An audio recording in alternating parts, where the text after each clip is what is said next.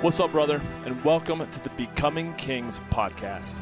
I'm Johnny King, and I'm a life enthusiast, growth mentor, and men's lifestyle fulfillment coach. I've dedicated my life to helping men who feel like they're just not living up to their full potential to level up and become the king of their kingdoms. So whether you've been feeling stuck or numb or extremely angry with not living up to your greatest potential in any area of your life, then I'll be in your ears every week, dropping some truly transformative episodes to help you become a man that you're proud to be. I'm glad you're here. Let's get to it.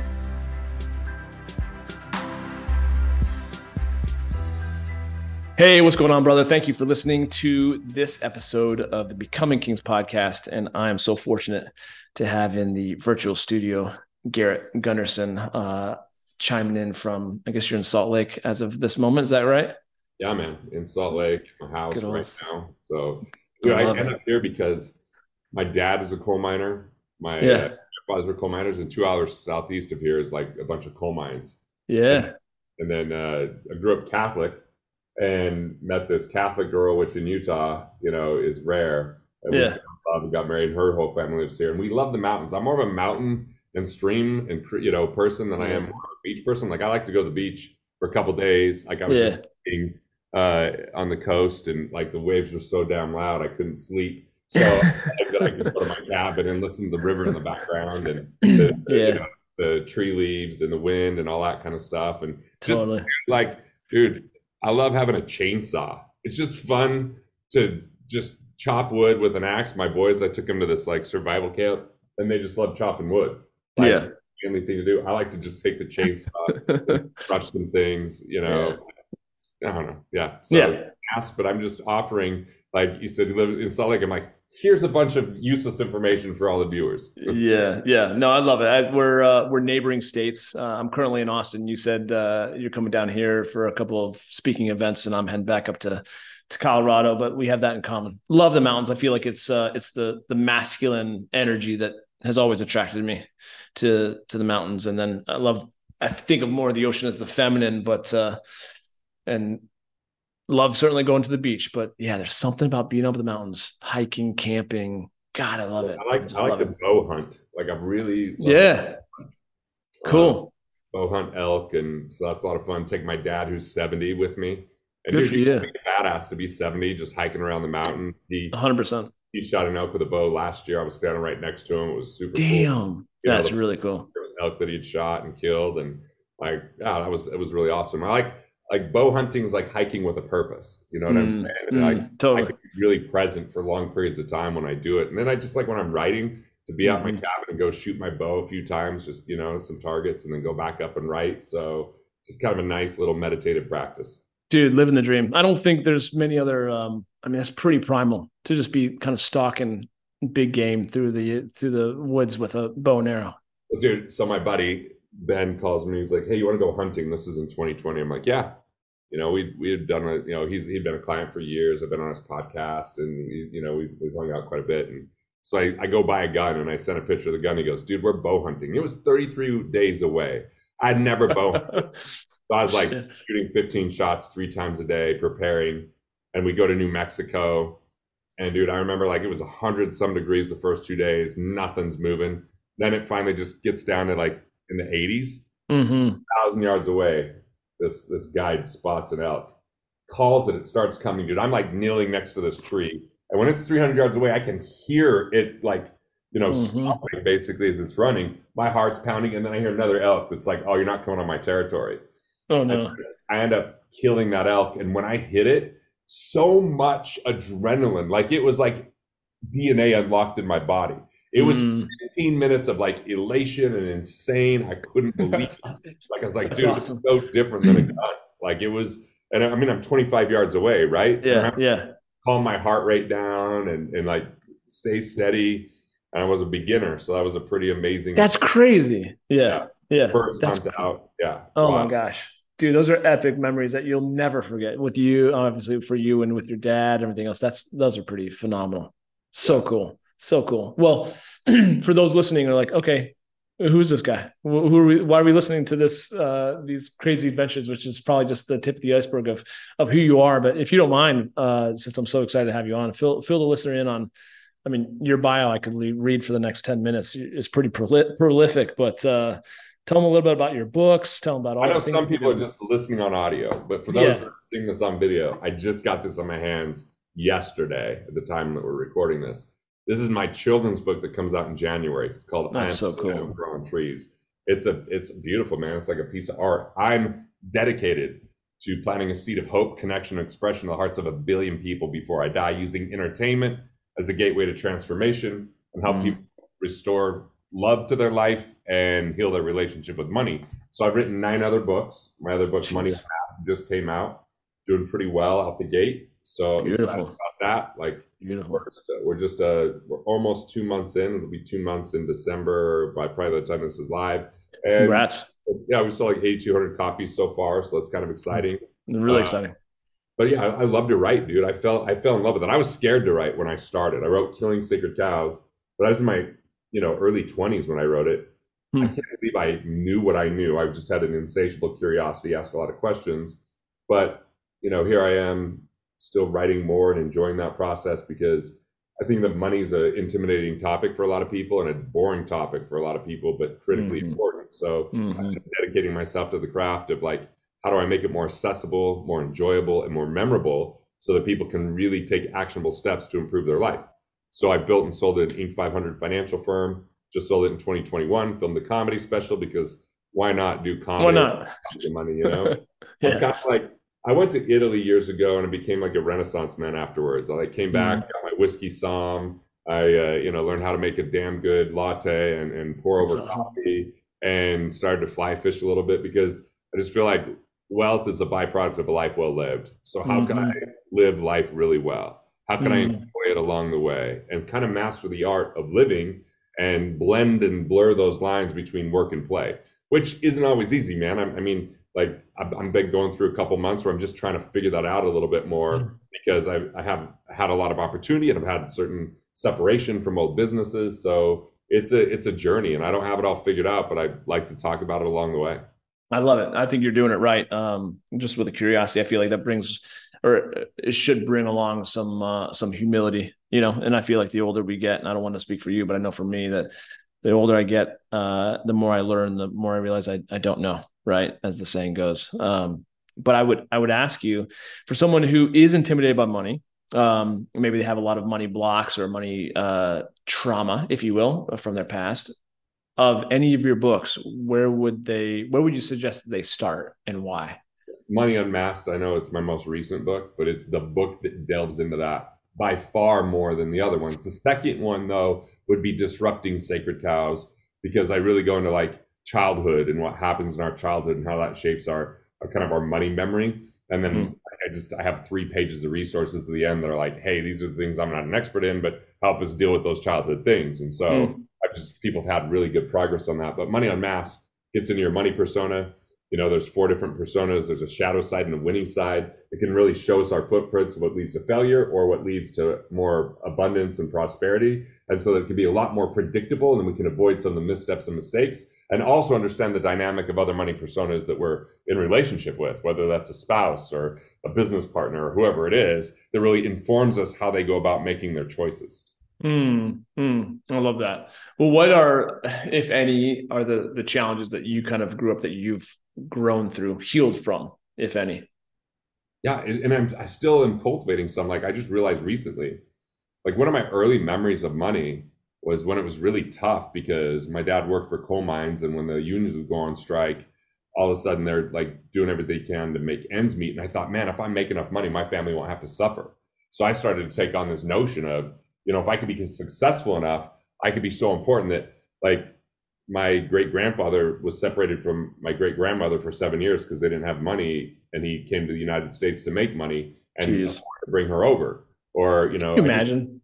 Yeah, dude, 7 years. Like 7 years. Was gone for 5 weeks last year. She went to India to do this health stuff, and dude, that was a tough 5 weeks, man. For me, I was like, I missed her bad. Like we have 2 kids. It was like great bonding for me and them. But like, I just realized how much I've invested in in that marriage and relationship, how instrumental she is in my life. But dude, Yeah. 7 years, and he lived 7 in years. like he lived in a tent. They didn't have phones. It's not like he could call her. It's like Italy. I mean, the phone that in a tent, there isn't a phone in a tent. There's landlines. What were they paying back then to be able to talk? He's sending letters, right? And then waiting for a response. Like, dude, that is rough. And English isn't even a language he really speaks when he comes over. So he has to learn that on top of living in a tent and being a goat herd before he becomes a coal miner. That actually leaves scars on someone's money blueprint that can hand down from generation to generation. You almost inherit those belief systems, you know?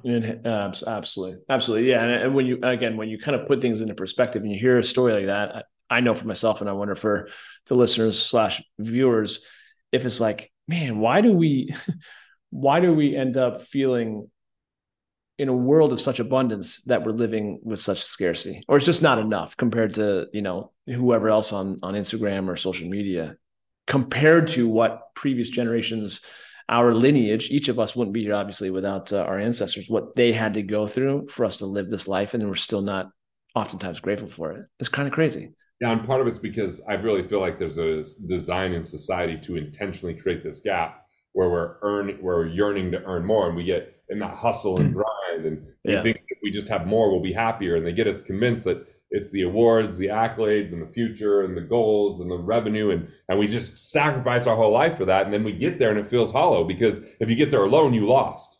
If you lose your health and get there, you lost.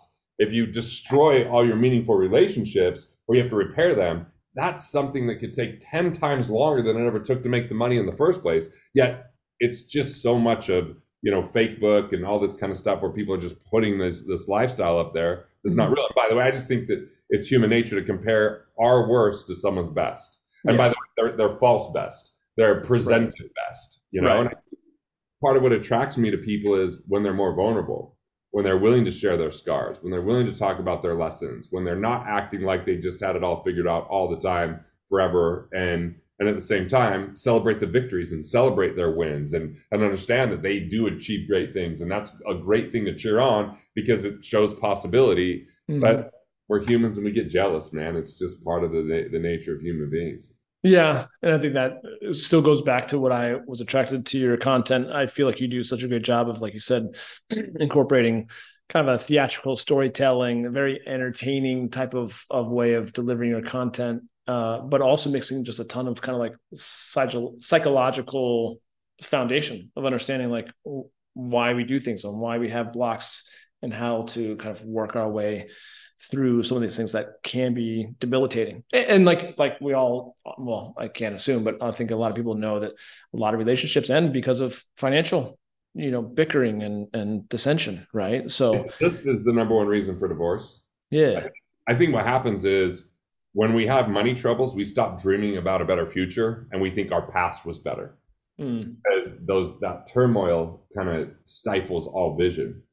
And if all of a sudden everything's about, we've lost energy, we're frustrated, we're feeling scarce, a lot of people have a hard time accepting responsibility and taking a better step. So they start blaming their spouse. They start projecting upon them. Like I know in 2008, when the market went down, I had a lot of real estate. Like that really triggered me being like, man, am I valuable of being loved? Like, because I saw so much of my identity, and I had growth for 10 consecutive years, Inc. 500, New York Times, financial author. And it's like, oh, damn, I'm more fragile than I thought. I'm exposed because I'm over leveraged. And it really was psychologically tough for me to be like, all right, well, who am I now that I'm not in growth mode for 10 straight years? Yeah. I was really naive. Like I remember I got interviewed for this magazine and they put me on the cover.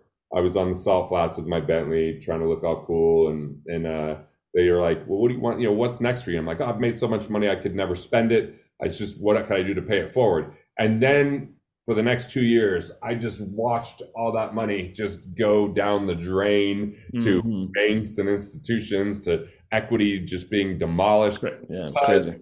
Because I didn't know my investor DNA. I was trying to just hit goals without knowing, like, who am I? What do I really want? What's my winning game? What am I going to do? What am I not going to do? Everything is just kind of about more. And more is a seductive temptress that can move us away from who we are in pursuit of something that we can never achieve. And in that pursuit, we lose because it's never enough. And dude, that's a tough, insatiable appetite to come to terms with. Like I want to have these things that don't even seem like they could be possible together, like growth and contentment. What about having both? What about being content with who I am, but I'll still growing over time, learning my lessons, impacting people, but at the same time taking some time off, enjoying life along the way.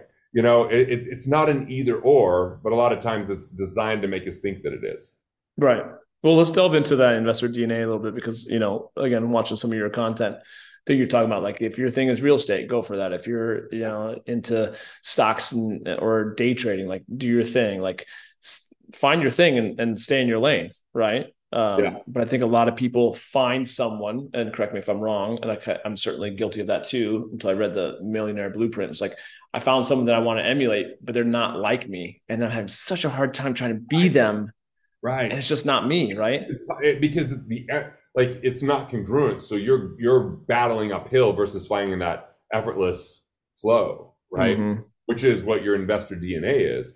And so the first thing with investor DNA is, I think that we have to give up this notion of being completely passive investors, where we're portfolio investors that just hand our money over and hope for the best because they're smarter than us. Right. And instead look at, like, what if we pick one of the big three? Intellectual property. That's my main investment. I like to write books. I like to create courses. I like to, write keynotes. Intellectual property is the game that I love. Real estate, but real estate that you could touch. Like, not just some REIT that you just have no idea what's going on with it, right? Or businesses. Like, maybe you pick one of those lanes, maybe you eventually do all three, but those are the big three to really advance. You just have to figure out what your investor DNA is. See, I don't love the real estate that I used to do, where I was just buying apartment complexes or, duplexes, fourplexes that I never really went to. I was just giving my money. I was talking to bankers. I was talking to property managers.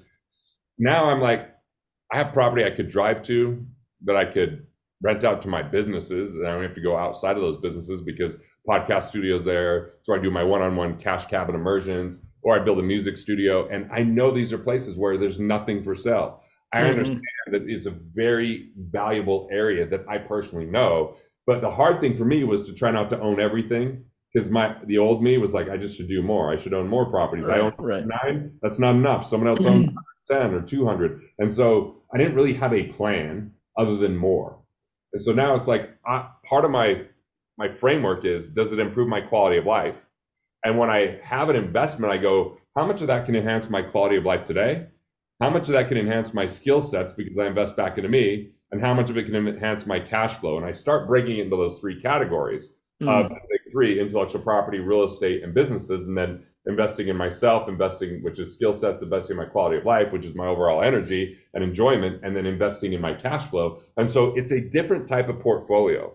And in that portfolio, I don't accumulate. Accumulation says wait for 30 years and then you can live off your interest. I want to accelerate, which says focus on cash flow and velocity, which is how do I get my money to turn more than once, and how do I get that to create economic independence. I don't go to retirement because I want to build a life I don't ever want to retire from. So economic independence replaces retirement, because now when I have my assets taking off enough cash flow, I can swing for the fences in everything I do, knowing that my foundation is handled.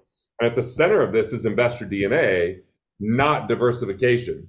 Most people are sold diversification, which is a great strategy if you're already wealthy. It's how you might preserve your wealth. But on the ride to wealth, diversification is diversification, because you spread yourself thin, you slow it down, and you're not related to the outcome of that investment.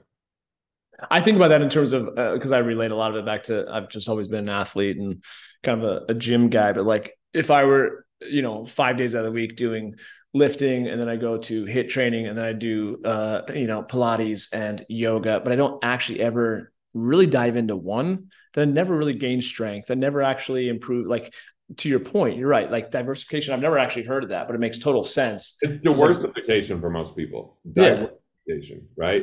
Yeah. Such a good point. It's admission of ignorance. I don't know it's going to work. I'll spread myself thin. But by the way, we only diversify prematurely when we rely on other people to make our investments for us and not ourselves. And part of it, we've just been lied to and we bought into the lie. I'm not smart enough. I don't have enough time. I've just got to trust the experts. But most of those experts are salespeople handing it off to someone they've never met. So we're further removed from the outcome.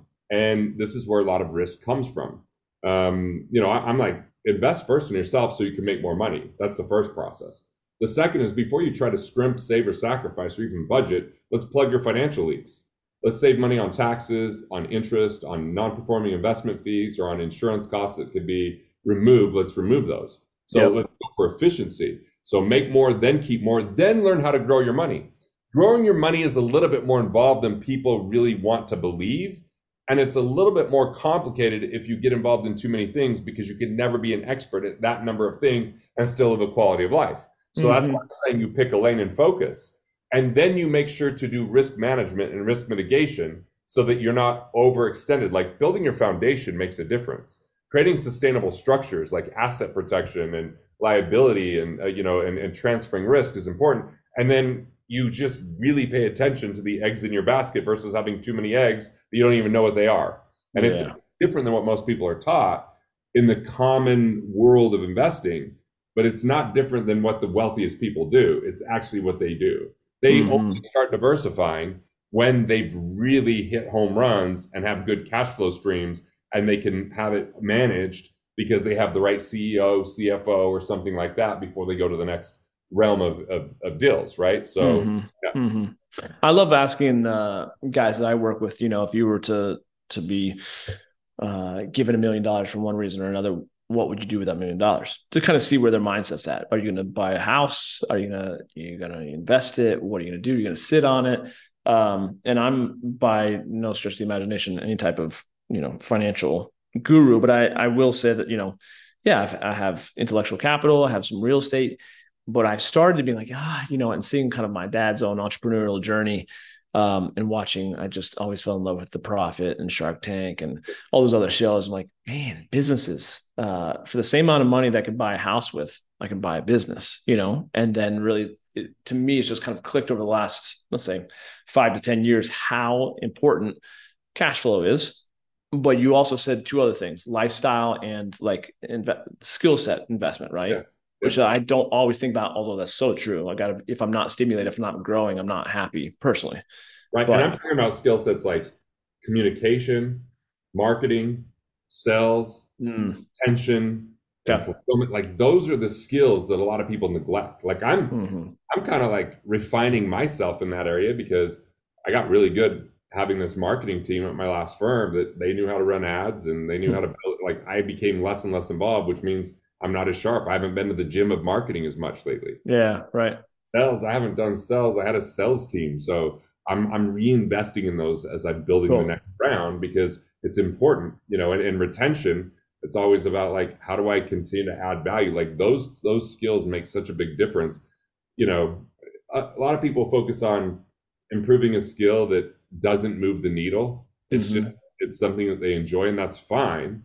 Like, go ahead, but be careful to differentiate skill and hobby. I very much encourage hobbies, but investing in that hobby might not move the needle to adding value and improving your financial life.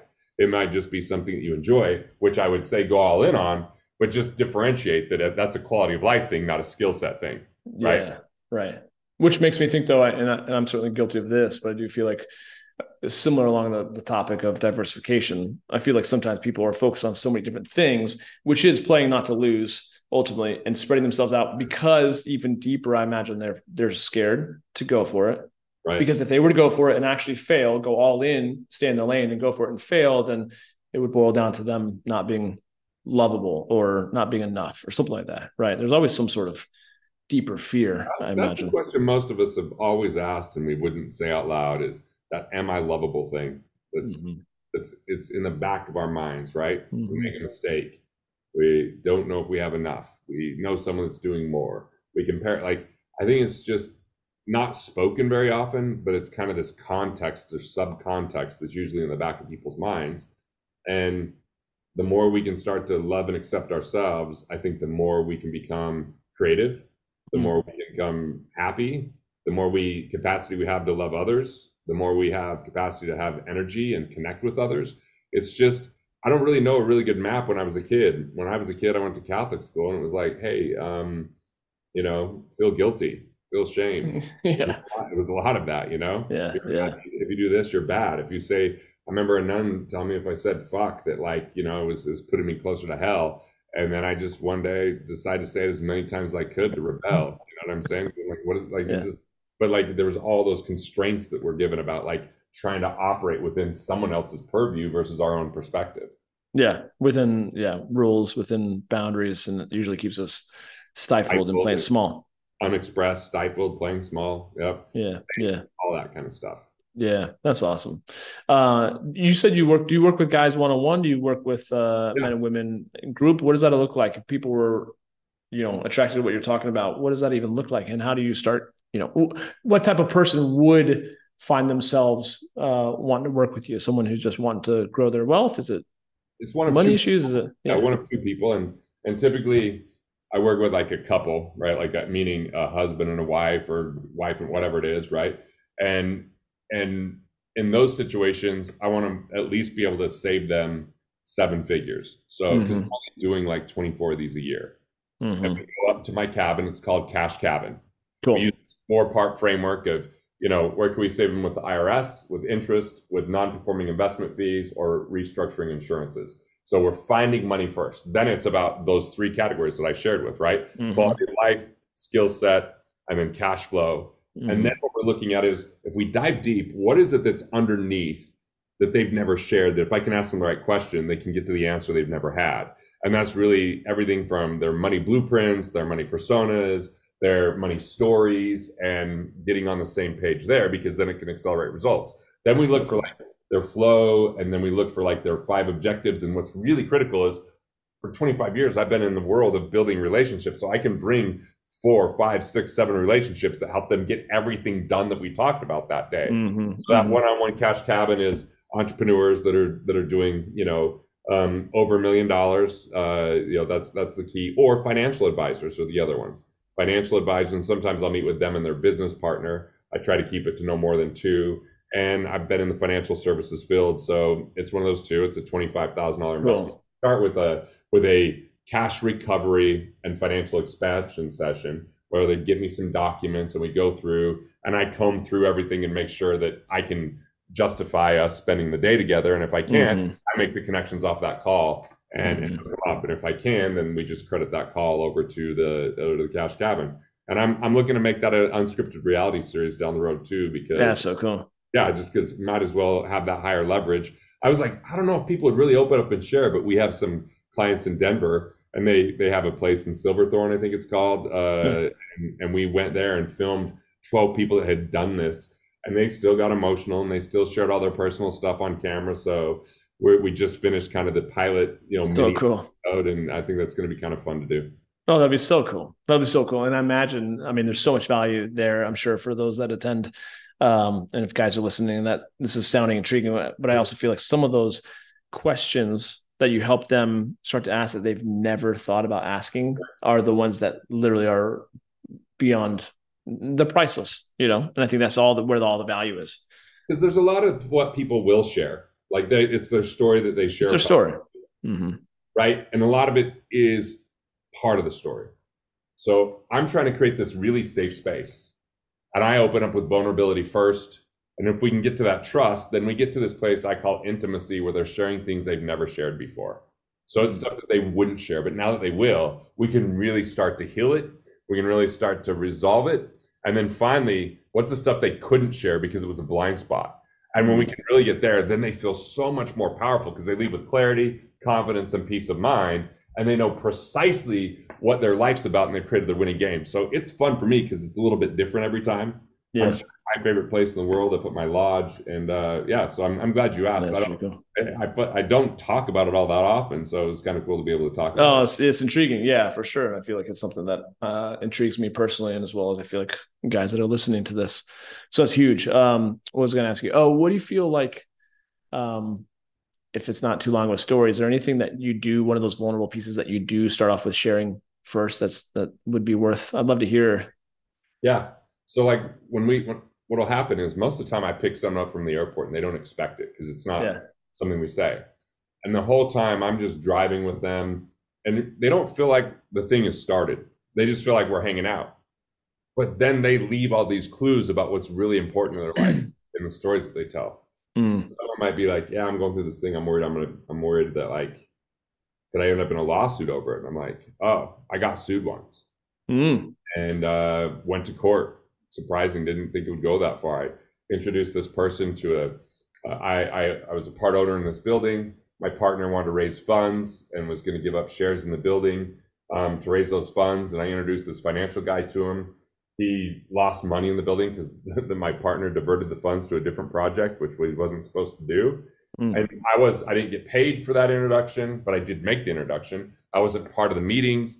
And so when this person I introduced went after the guy, he declared bankruptcy. So his attorney said, well, let's go after Garrett. He's got more money and a big reputation. So I ended up going to court. And so I talked about what that process was like. I was found not guilty, but I still spent 3 days, just the 3 days. But stress. Right, the stress. And then I talked about what I learned on the other side of that. So all of a sudden, we're opening up about this, right? And then they start to feel a little bit less pressure because they're like, oh, okay, so that's what it's really like versus what they imagined. Or, I'll talk about in 2008, man, my marriage was not in a great place. I was over leveraged with real estate. Real estate was going down. I was just trying to keep things together, which meant I was emotionally unavailable. We had 2 young kids. My oldest son was going through some auditory processing issues, and we had to get him in social groups. My wife felt really alone. And it was like a very tough 2 years that we came out the other side in a beautiful way, but it took work and it was emotional. So I might share something like that, or, the mistakes I made in the sale of my business. Like, I'm really willing to open up about those things and dive deep into that, and then all of a sudden they're like, oh, wait, I'm a human too, not just an author. And it starts to have them start to open up and share things with me that they haven't shared before. And the thing is, they just know it's still trapped there. I'm not ever going to talk about what they're talking about. They might choose to put it on video, and that's fine, but it's not going anywhere. I'm only going to share my side. Once that happens, we really get to a place of like connection.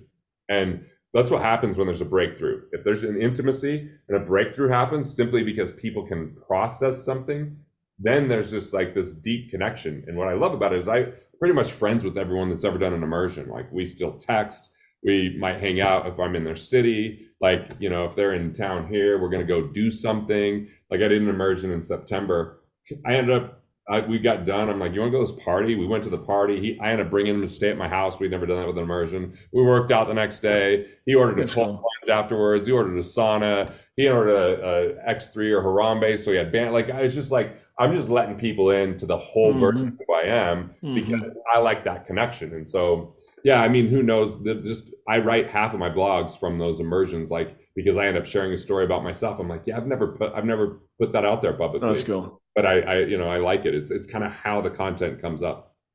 I love that. I feel like, obviously Brene Brown and so many other people talk about vulnerability kind of begets more vulnerability, and I love that you start with it first and offering it. But it goes around full circle to what you said kind of earlier in the conversation about how much ego or insecurity is wrapped up in one's self-worth when they believe that their net worth is their self-worth. And without their money, without their watches or cars or, doodads, that then they're nothing. When in reality, what I love about that is that you bring them back to like, nah, man, some of these things are going to come and go. Plus, you're not going to ever take it with you beyond this lifetime. So what is this really for? What are you really seeking underneath the level? Like, money to an end, but you're wanting to experience something, feel something, right? And I love that. You get back to that core. Well said. Yeah. Yeah. I love that.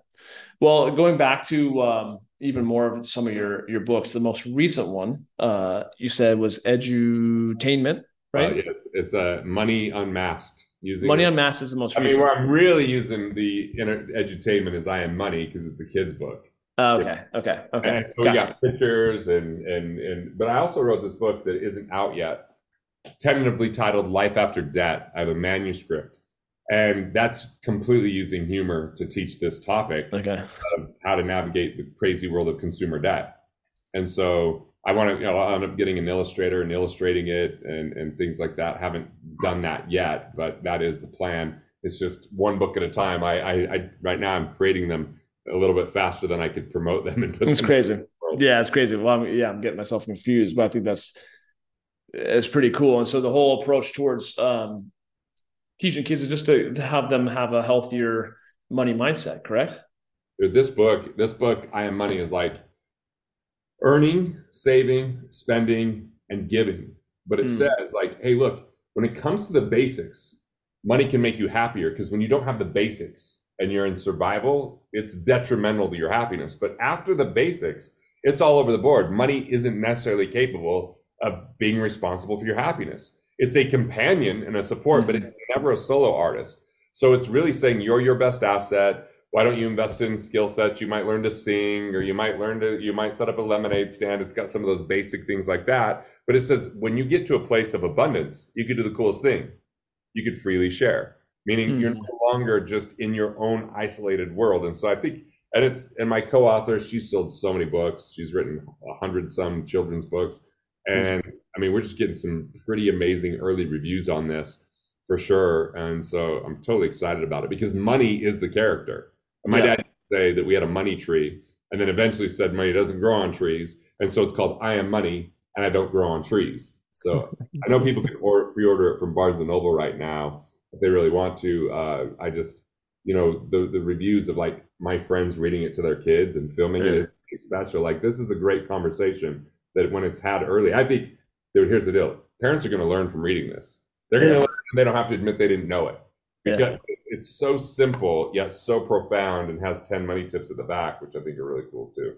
And that's really cool. Really cool. When you were a little guy, and then obviously going up with your grandfather, your father, and we talked about earlier some of that generational trauma that's passed down, if you will. And I know a lot of guys, it's the topic of conversation amongst those that I work with. Were there any limiting beliefs that you were raised with, or do you feel like you actually were raised with a pretty good, healthy money mindset?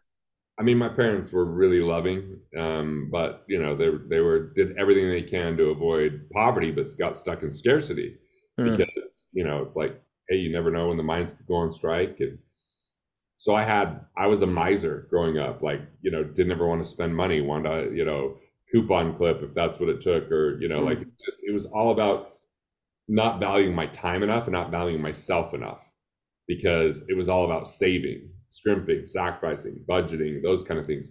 So the good news is I wasn't ever reckless with money. I never overspend, or I got, like, as I was investing later on in life, I got a little over leveraged, but it wasn't because I was living beyond my means. It was because I was investing too quickly and taking too much risk, which was a different lesson I had to learn, because that was railing against this notion of, like, my family had cash in coffee cans that was buried in the cellar. So, that's not necessarily a good money management methodology. So I started to explore and learn these other things without a lot of guidance. I had to kind of figure it out and make some mistakes along the way.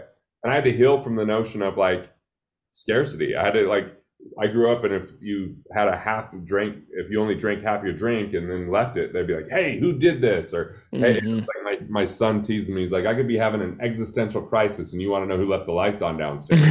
You know what I'm saying? Like, so I do have some of that, but that's only in the worst of times now. I've healed from so much of that I no longer look at that, because it's so limited. No one shrinks their way to wealth. Value creation is the game. And value creation is about serving others and solving problems, and it's an expansive game. So the more people we serve, the more value create, the more money we're going to have. So sure, for someone who's lost, maybe saving some money by coupon clipping or buying on Black Friday makes a difference. But for someone who knows their value and is bringing that value to the world, their time is probably worth too much than spending 10 hours to save $100, right? It becomes, as you recognize and elevate your value, it's more about how many people you could serve and how deeply you can impact the people you serve, not about, in an isolated vacuum, how much you could save. Right. I had an idea or a question, and I kind of slipped my mind. I spaced on it, but I guess going back to what you're talking about, just in raising your kids and how you were raised, I imagine just unlearning some of those things have been quite the journey for you. How did you end up working through that? Was it through coaches? Was it through plant medicine? Was it through just offering, like, how do you go from a scarcity mindset to one of just contribution, adding value? Like, it sounds easy in your head, but operationally, I feel like so many people can't get out of their own way. They can't even think about posting stuff with them on video because they can't even see them. They don't want to look at themselves. It's like, it's such a big thing for so many people. How did you work through that personally? I did a lot of things. I did, somatic method with MDMA. I Mm. did some psilocybin, and I really feel like that was super helpful as well. But I had joined, strategic coach when I was young. I did Landmark when I was really young. I just was aggressive at getting educated and being around really intelligent people. I remember, talking to people that were further ahead than me, confronting me about my scarcity mindset and my viewpoints. And it really made a difference. Like this one just was talking to me, and she's like, I wonder what it's like to live in the financial prison you built for your wife. And I was like, damn, I'm an asshole, right? Like I didn't see it. It was a blind spot. I was just following my family's way of handling things. And then all of a sudden I overcame that. And even that first year I was married, I did so many stupid things to save money. And my wife loves to tell the stories to my kids because they think that shit's hysterical. They laugh about it. But then, one day my youngest is like, why was dad like that? And my wife was like, I was just doing the best he knew how to help our family. Yeah, at the time. Keep our family safe. And and that's the thing is we learn our lessons, we get different perspectives, but I always like to look at very abundant people and ask them questions and be around them. When I wanted to improve my marriage, I said, who are the 3 couples that have the best marriage that are older than us? And we went and really invested time with them. Right now I'm investigating outside of my hometown where I live right now, who are the 5 relationships I want to invest the most time with next year because they change my thinking, they expand my thinking, they challenge my thinking, and they're ahead of where I'm at financially because I'm spending a lot of time with people that I'm the one that's been ahead financially, right? So like I want to get to that outer edge where I'm challenged, where I'm expansive, and where I'm looking at things in a different way. And that's what's been nice about traveling around speaking recently with my book. I've just been attending a lot of the places I'm speaking and learning a lot. Like I just went to Taki Moore's event and I learned a ton in the 2 days I was there. And I went to Denmark. That's so cool. And I learned a ton at the 2 days I was there. And,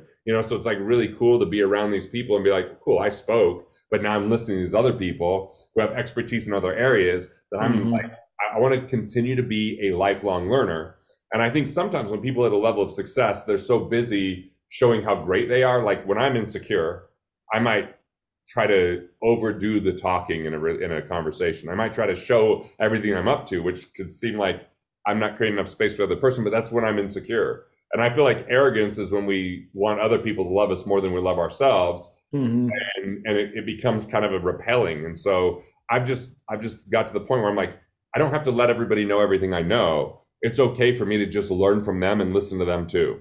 And that's going to be access. Now I'm willing to give all that I can, but I'm also willing to write that on a blog or put that in a book, or, it doesn't have to be me impressing someone in the moment. It could just be me connecting with someone and learning from them as well.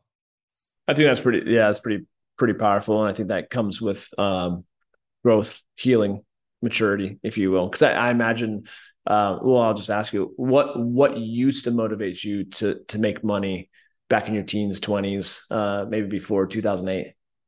In my teens, it was like, I just want to see dollars in a bank account. Like I just wanted to become a millionaire in my teenage years. Like $1 million, it didn't matter if it was in savings. I just wanted to look at it in a bank, right? I didn't think about like just see it. Yeah. And in my 20s, it was like, I got to be a multimillionaire, and I got to have more employees than other people so I could brag about my employees, and I got to have bigger revenue so I could tell people how impressive my revenue is. I got to have this beautiful building that's winning architectural awards because I have to demonstrate. Not only can I tell them, I got to show them, and I got to drive. Like a lot of it was materialistic in my 20s, from the office that we did have that was beautiful to the Bentley that I did drive. And it's fine if people want to drive nice cars. Just I like my truck better than any other vehicle. It's other people love those fast cars, and great. Find out what your value-based spending is. Don't just buy it because it's impressive to someone else. Buy it because it's fulfilling to you. Yes, so amen. Yeah, that was totally the motivation. I wanted you to think I was a badass, 100%. Like I wanted you to be impressed by me. Did that switch during the kind of the bubble of 2008? The 2008 thing was the thing that switched for me. And because I was like, damn, I was out on a limb. I was so much of my time was grinding and always working and always doing something and never present. And I was gaining weight. And I was like, dude, this isn't a good life. So I was like, what's it going to look like moving forward? My 30s became this like intellectual property revolution. In my 30s, it was about, I'm creating books. And I still was a little bit in the grind at times, but like I did a really good job at like learning and teaching and capturing that, which was a lot more fun. In my 40s, I'm like really navigating like, how do I just love life? And it's been a little bit messy because being a comedian, I don't just go small. I had 8 Emmy winners on the crew for my comedy special. I dropped a ton of money filming that damn thing and getting it out there, and didn't raise funds for it. And like, if you look at my books, like Money Unmasked, like I invest a ton of money in the aesthetic of it and the experience of it. So I've become more of an artist. And as many artists, they start to overdo the art and not the finance. And so it's nice because I have a financial background. So I tend to balance that out a whole lot quicker. And, you know, I just spent a ton of money in 2021 and 2022 as this new, you know, expansion as an artist. And now I'm going, how do I make sure that impacts the world, and how do I make sure I monetize that properly? And, you know, I've been able to reel it back in. But yeah, this foray on doing a theatrical keynote, on writing a kid's book, on so cool. on doing the comedy special. Dude, that comedy special is probably the coolest 5 months of my life, from the time I chose to do it, started writing it, rehearsing it on a daily basis, and then filming it. Like it's one of those things that my kids got to watch it. They got to see me, they got to see me overcome my insecurities. We signed a contract last week with a distributor. So it's been one hell of a journey, man. Well, I was going to add, that's my next follow-up question. You started to talk about, it's called The American Ream, correct? Yes. And 2024, we should see it out somewhere. That's what I was going to ask you. Where? Okay. So it's not out yet. Yeah, it's a distributor called Multicom that they work with all the different services to get it placed. And, you know, yeah, I'm excited about that. I love it. I love it. I love it. Well, dude, thank you so much for joining me. I feel like I could keep going, but just for the sake of respecting your time and those that are listening, I just appreciate you pouring into the conversation, and love how much you're just inspiring, just to me personally, just with everything you got going on. Killing it, making sure that you're also being an amazing husband, amazing father, you know, just contributing and raising the frequency of the world. I love that. But thank you for being on. For guys who want to connect with you, obviously, as we often talked about, social media or picking up your books, where can they find all the goods? Yeah, so youtube.com/Garrett Gunderson TV. Subscribe there. I'm posting every day, basically. Beautiful. And I respond to comments if I can understand what they're saying. On Instagram, it's Garrett B. Gunderson. I'm new to Instagram, so be patient. But I'm actually sitting in the sauna, responding to people. And, you know, we'll see how long I can keep up with that. And then I have a blog at my website, garrettgunderson.com/musings. And I mean, these are long blogs. Some of them take 19 minutes to read because I harvest the whole lesson and I'm not using ChatGPT. But, you know, those are a few ways we can stay connected for sure. I love it. And what about the quiz on your website? Yeah. What does that really focus on? /quiz, garrettgunderson.com/quiz. Figure out your money persona. What's the shout side? What's the winning side? Share it with your loved ones so you understand how they operate around money. And it'll really transform life. I mean, it really helps to understand my kids' money persona, my wife's money persona. Like, my kids and I will watch a TV series, and my kids can point out what the money personas are of the different characters. That's cool. My nephew who's young understands money personas and can call it out. So it's something that even a kid can understand, but every adult can benefit from. That's such a gift, man. That's so cool. Well, I appreciate you. Thanks for having me on, man. I really enjoyed it. Yeah, it's been really good. It's been really good. I definitely will put all the links below the video, below the podcast, all that good stuff for those that are listening and watching. Connect with Garrett. Obviously, do yourself a solid and follow him on all the different links that I'll put down here. And thank you again, brother. Really appreciate you being on. Have a great, move back to Denver. Good luck. Thank you. That. And thank you. And take care. Really enjoy. Yeah, you too. Thank you guys for listening. Like I said, give Garrett a follow. And thank you again for joining us on this episode of the Becoming Kings podcast. We'll talk to you soon. Cheers.